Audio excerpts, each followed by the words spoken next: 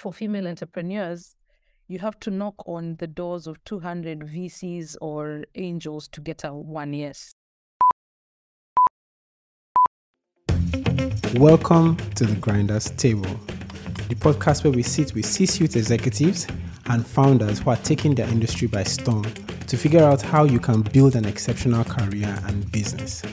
Together, we'll try to uncover how they are both defying the odds and what you can learn from their experience.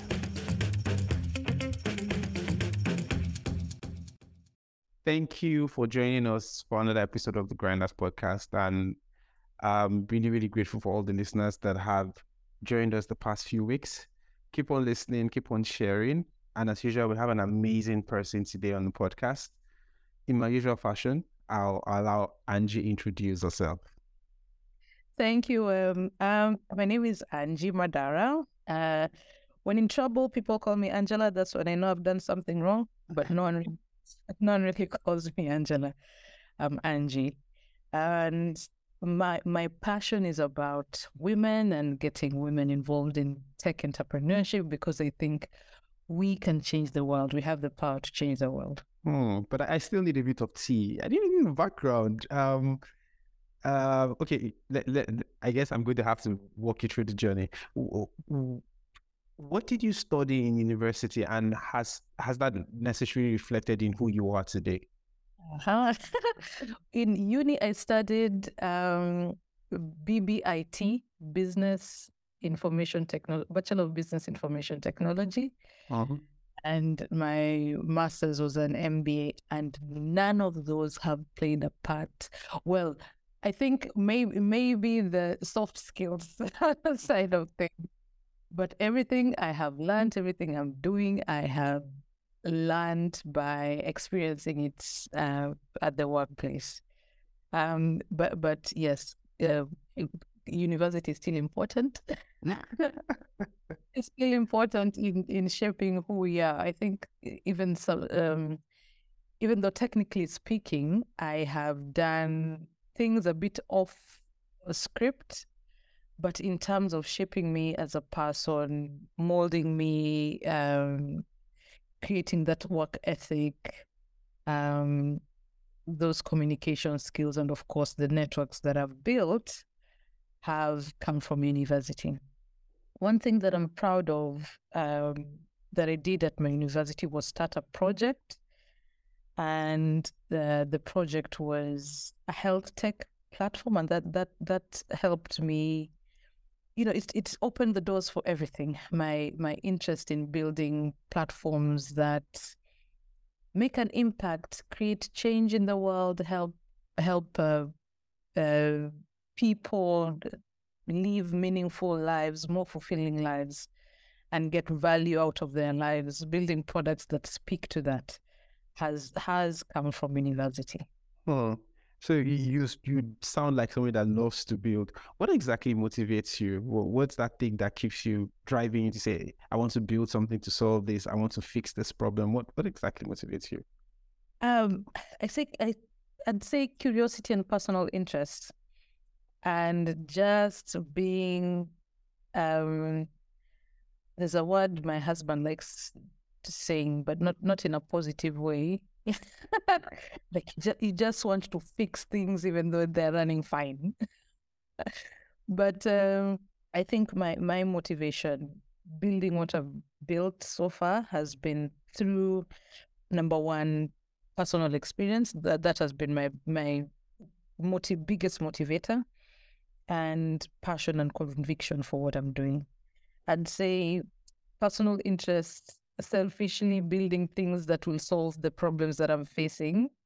And if I am facing these problems, many people are facing those similar problems.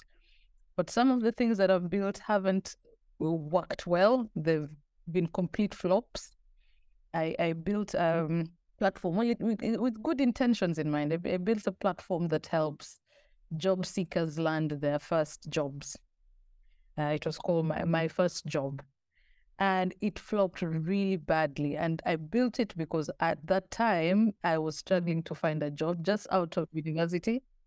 And so I had no connections to to employers. I didn't know what employers were looking for, but I thought, let me build this platform and I'll learn as I go. And hopefully by learning, I will help myself and others get a job. But that didn't work well. And some passions have driven me to create beautiful products that have gained millions and millions of users. I was part of the initial M-Pesa team that built M-Pesa. I don't know if you know M-Pesa. Oh, of course. I was in Nairobi just last week. M-Pesa is who we are. We do everything on M-Pesa. The grandmother of fintech. Many people don't know that story. But yeah. Well, we're going to go into that story. We're going to go into that. Passion led me to M-Pesa, and M-Pesa led me to different paths. I've been so many, I don't know what to say.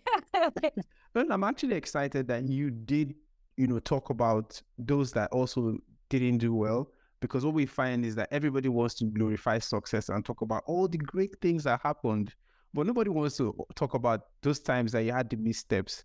And I'm of the opinion that to be successful, you actually have to have many missteps, because you're going out there, you're building, you're iterating, you're making mistakes and you're correcting those mistakes. But what did you learn? I mean, what was the top lesson you learned from your failures? I think talking about failures, it was difficult to start talking about my failures at first, because you think people will take it as, oh my gosh, this lady has just been failing in her things. But if you look at, yesterday I met a very phenomenal lady who has built 2 unicorns, and she rarely speaks about those 2 unicorns. She speaks about the 15 flops that she's had. And I take that like, wow. Because it's in the failing that we learn the best, we learn the most. It's in the failing that we know what to do, what to watch out for. And I think for me, the biggest learning as a female entrepreneur, we don't have, our entrepreneurship journey has its own unique nuances, and we don't have some sort of soft landing or cushion that male founders have. So what I've learned in my in my entrepreneurship journey is to, number one, make sure that you have enough resources, enough funding to push your project 2 years, beyond 2 years, before you start anything new, because the investment cycle for female entrepreneurs is ridiculous. Oh, it is. In as much as the VCs say, and you go to the venture capital's homepage, and they say, oh, we are committed to supporting women, yay, women. But looking at the actual numbers and figures that go to female-founded startups is, gosh, it's minute. So make sure you have enough resources, and this is also a challenge, because as women, we don't have that easy access to capital. So what do we do? Associate yourself with other women that have means to support you as angels, means to connect you to the right people who will lend you your ear before you even, spend 2 years building this product that no one is going to fund, and you end up closing shop. Wow. It's a sad situation, but it needs to be said. We as women, our fundraising journey starts at the ideation stage. When you have the idea, you need to immediately start thinking, how are you going to fund that idea, even before you start, because it's going to be a super long journey. In fact, I was reading a paper just a few months ago. For female entrepreneurs, you have to knock on the doors of 200 VCs or angels to get a 1 yes. That's terrible statistics. It is terrible. It is terrible. That's why I'm here. That's why I'm building Athena Fund, to help women start their tech ventures. And we are right now building a fund to support that, so that by the end of that entrepreneurship journey, there'll be financial support for you. We don't want to be just any other program that supports women without funding.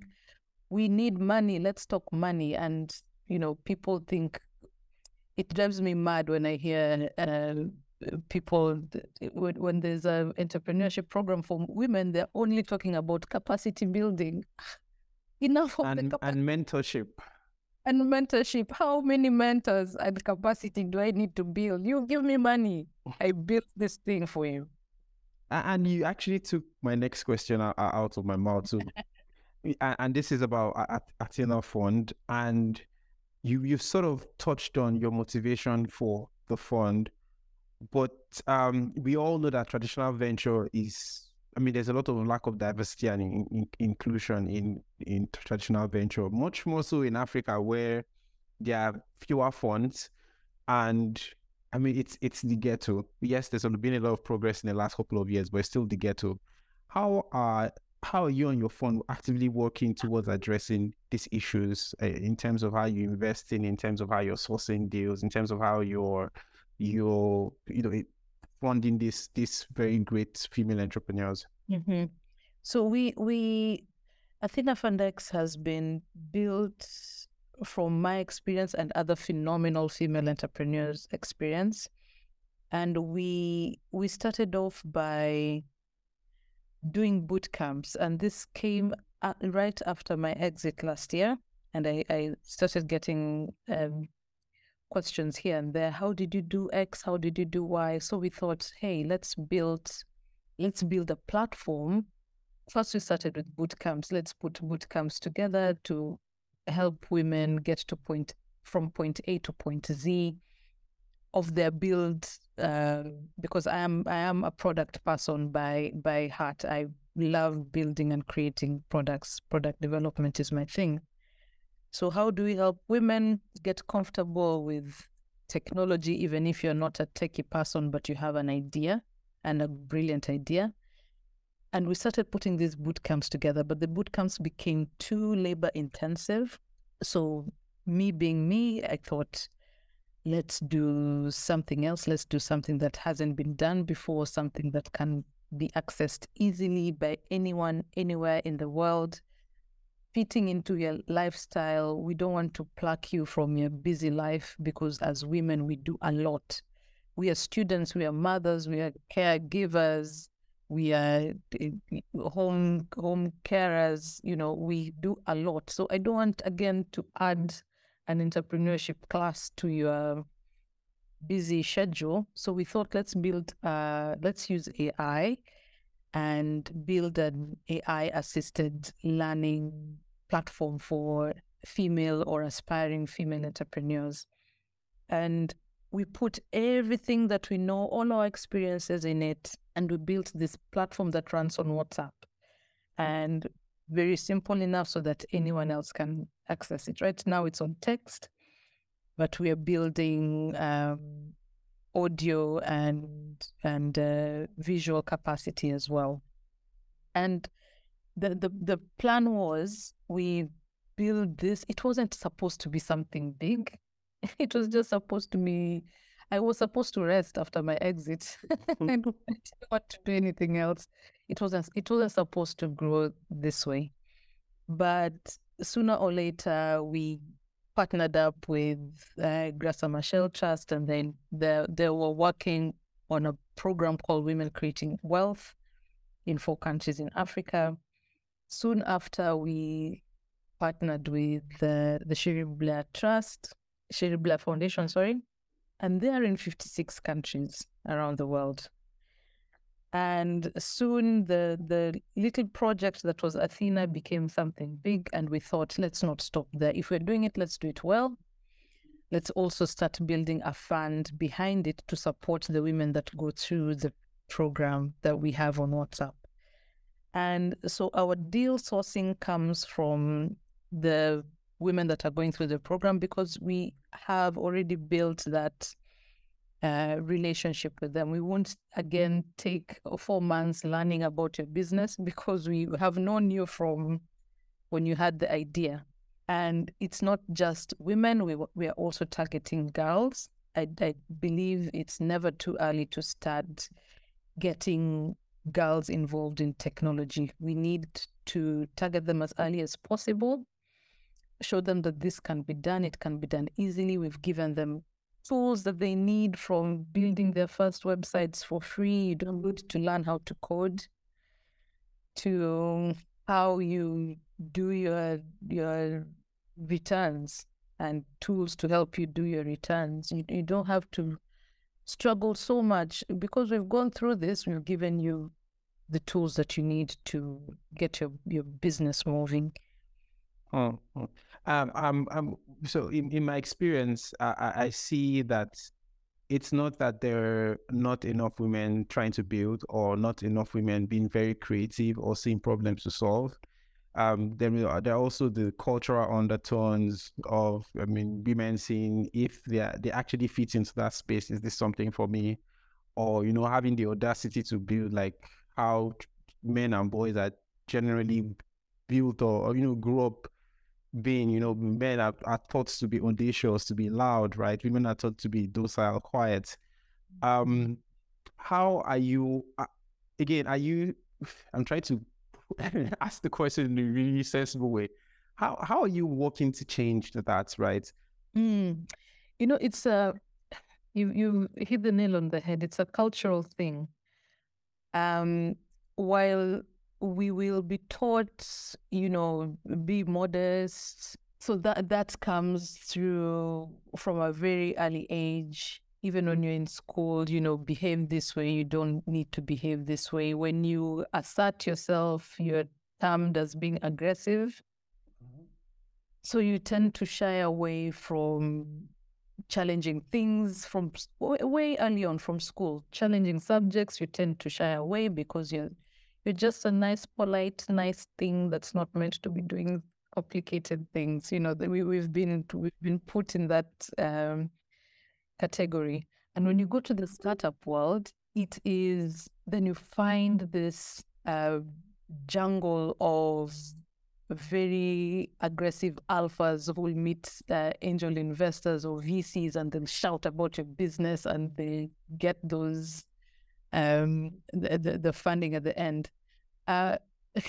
When I transitioned to do small-time angel investing, even before Athena, I changed my LinkedIn caption at the top, and it said the industries that I am focusing on: fintech, edtech, agtech, and health, because I have experience in those. And women, entrepreneurship, women, right? But lo and behold, the number of emails and messages I'm getting from my LinkedIn to date, it is 99% men, founders asking for money, even though my profile there clearly says what I do and what my interest is in. But men, you have this, I'd say, blind courage. Let me just shoot my shot. If you bite, fine. and it does work. There are some pitch decks I've seen. I'm like, oh, these guys are doing amazing things, and I've connected them to the right person to help them. But we tend to shy away. Let me give you another example before I tell you what we are doing about it. Last week I had a chat with the people from Intelcap, SunCalp. And I don't know if you know SunCalp, but they do massive conferences / summits. Usually they happen just after the tech weeks in different countries. So if there's a Nigeria Tech Week, there'll be a SunCalp event somewhere. And they had an award. So we're talking about doing an award just for women, an award competition just for women. And so I was talking to them to learn from their experiences. They had an award for female entrepreneurs, not in tech, but just general. And even though the award was for women, it says woman on the award. But they still had men applying for it. Shoot your shot. The worst thing that can happen is that you get a no. And we see all this, and we come back to a lot of work that has to be done on our end, and saying the work is not meant to be taken by the female entrepreneur alone, but it is meant to be, it is something that needs to be tackled from by the woman and the people within her circle. So what I mean by that is when the female when the entrepreneur is coming to our program, we try as much as possible to learn about their home dynamics. We know that we do a lot of things. As I said, we're students, we're mothers, we're carers, we are health givers. We do so much. So we try and find out about their home dynamics and who they have in their corner to support them. And we have a small program for the people that support the woman, and just to, it's a very short WhatsApp course as well. Very, very short. It won't take you even 2 hours, just to learn about the things that you can do to support this lady who's seriously thinking about entrepreneurship as a career option. How to support her, what to look out for. Entrepreneurship can be a very lonely journey, so we want your support system to understand that journey and to support you when you need. We also have, besides we don't do mentorship, although it's something that we are thinking about doing. I think it's we can't escape that. We will definitely do that. But when that time comes, we are not thinking about just women as mentors for other women. I think our allies, there's a lot to be learned from men and how men carry out their businesses. And as women, we can learn quite a lot from that. For example, how to assert yourself, how to sell your vision, how to present those projections in an exciting way that will get investors to buy it. We tend to be a bit conservative when we look at our projections, because we don't want to, shout about something that we might not hit. We are very, very conservative when it comes to projections. And yet, you get a man who will tell you, we are going to be a unicorn in the next 5 years. It takes a long time to be a unicorn, but he sells you this blue sky thinking $200 billion projection, and people are clapping like, yes, this is what I want. So how do we prepare our women to be comfortable with those big numbers, to present them in a way that will get investor interest, a way that will attract more partners? How do we make sure we plug them into the networks that they need in order to scale their businesses or turn their idea into a MVP? How do we get them to move in a way that, you convert your business from just earning your day-to-day, but actually creating wealth? How do we get women to do that? So all that we have captured in our WhatsApp coaching, and we do have exercises for them to do to help them, get that confidence building. It's not capacity building anymore. We are beyond capacity building. It's all about building confidence. Well, that's a lot, and I'm really, really grateful that people like you and your partners and many people across the continent are doing similar things, because there's so much work to be done, and we just have to get going. We just have to keep on building these spaces that would enable women come out of their shells and build the kind of companies that would change the continent. You all have been listening to Angie Madara, and she's really shared so much with us. Angie, you know that we will not end this conversation if we don't talk about your time at M-Pesa and your exit. So, what was the early days of M-Pesa like? Oh, it was fantastic. It was fire. Everything happening, new products coming out. Every month we had something happening.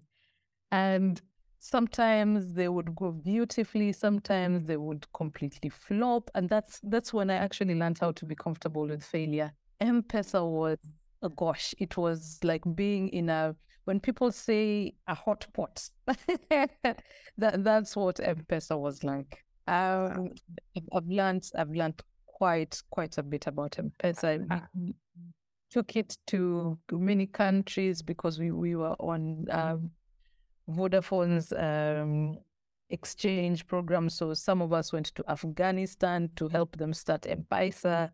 Some of us Egypt. Some of us went to South Africa. Some of us went to India. It was a global phenomenon, and I can never change that for the world. And as for my exit, this happened last year in April.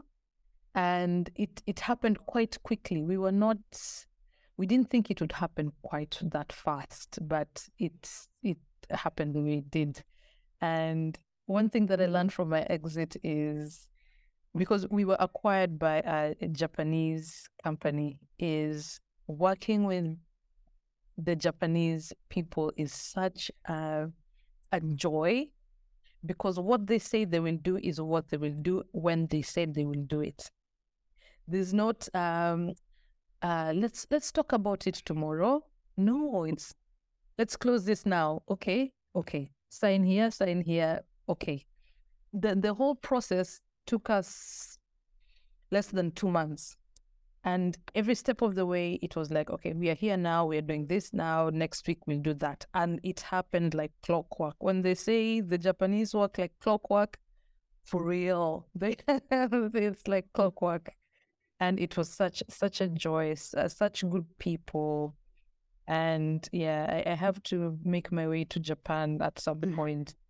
What was the feeling like, right? Because you hear stories of people say, oh, it felt like I'm losing my baby. And, it feels like... I sobbed. I cried. But it wasn't tears of, oh, I'm losing my baby. It was just, oh my gosh, I can't believe this just happened. I can't believe this just happened. Is this for real? It was, my partner and I cried. We sobbed because she was very attached. I was too. It was our baby. But to see it now, it's growing into something bigger in so many countries now. It was a good decision to make, and the people that were working with us got their place within a bigger company. It's the biggest edtech company in Southeast Asia. So it wasn't a loss for us. It was like, oh my gosh, we did it. Yes, and I love hearing stories like this. And the plan was to rest, but here I am with AthenaFundX. I'm also starting a charity. Oh, it's a lot. So in rounding up, I have a few more quick fire questions. Sure. What is one advice that you often hear people give entrepreneurs or founders or women, anyone, that you feel is misplaced or wrong? Oh, that's a very good question. Pitching. The way we pitch, people say anyway, long story short, the pitching advice we get from accelerators, from other entrepreneurs, is not what happens 100% of the time. 70% of the time, you'll get questions like, how do you manage your company and your children or your family? 70% of the time will be risk aversion questions. So the investors are positioning your business as a risk. So how will you manage competitors not stealing your idea? How will you manage dealing with founder conflict? But the male founders don't get those types of questions. So accelerators, please adjust the way you train the women that come to your accelerator. Prepare them well enough for pitching, because I can tell you real life horror stories. All those questions I've just said now, I have personally been asked. Very, very good advice. And most of the time, it's the women investors who ask those damn questions. Sorry to say.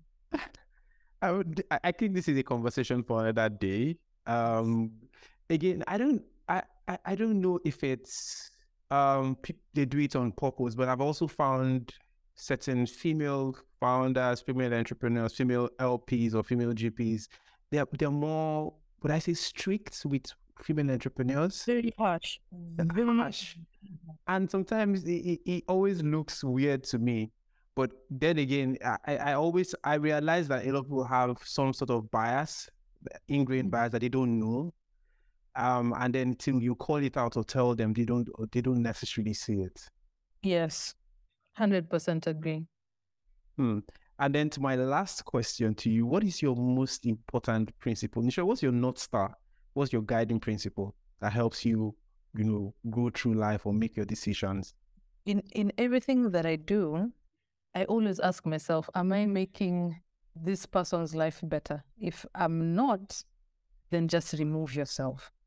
Whatever you're doing, when the things that you're building, the things that you're creating, the relationships that you're forming, are you making this other person's life better? If you're not, get away from that place. And usually it's in the giving that we receive. So if I make your life better, you will make my life better.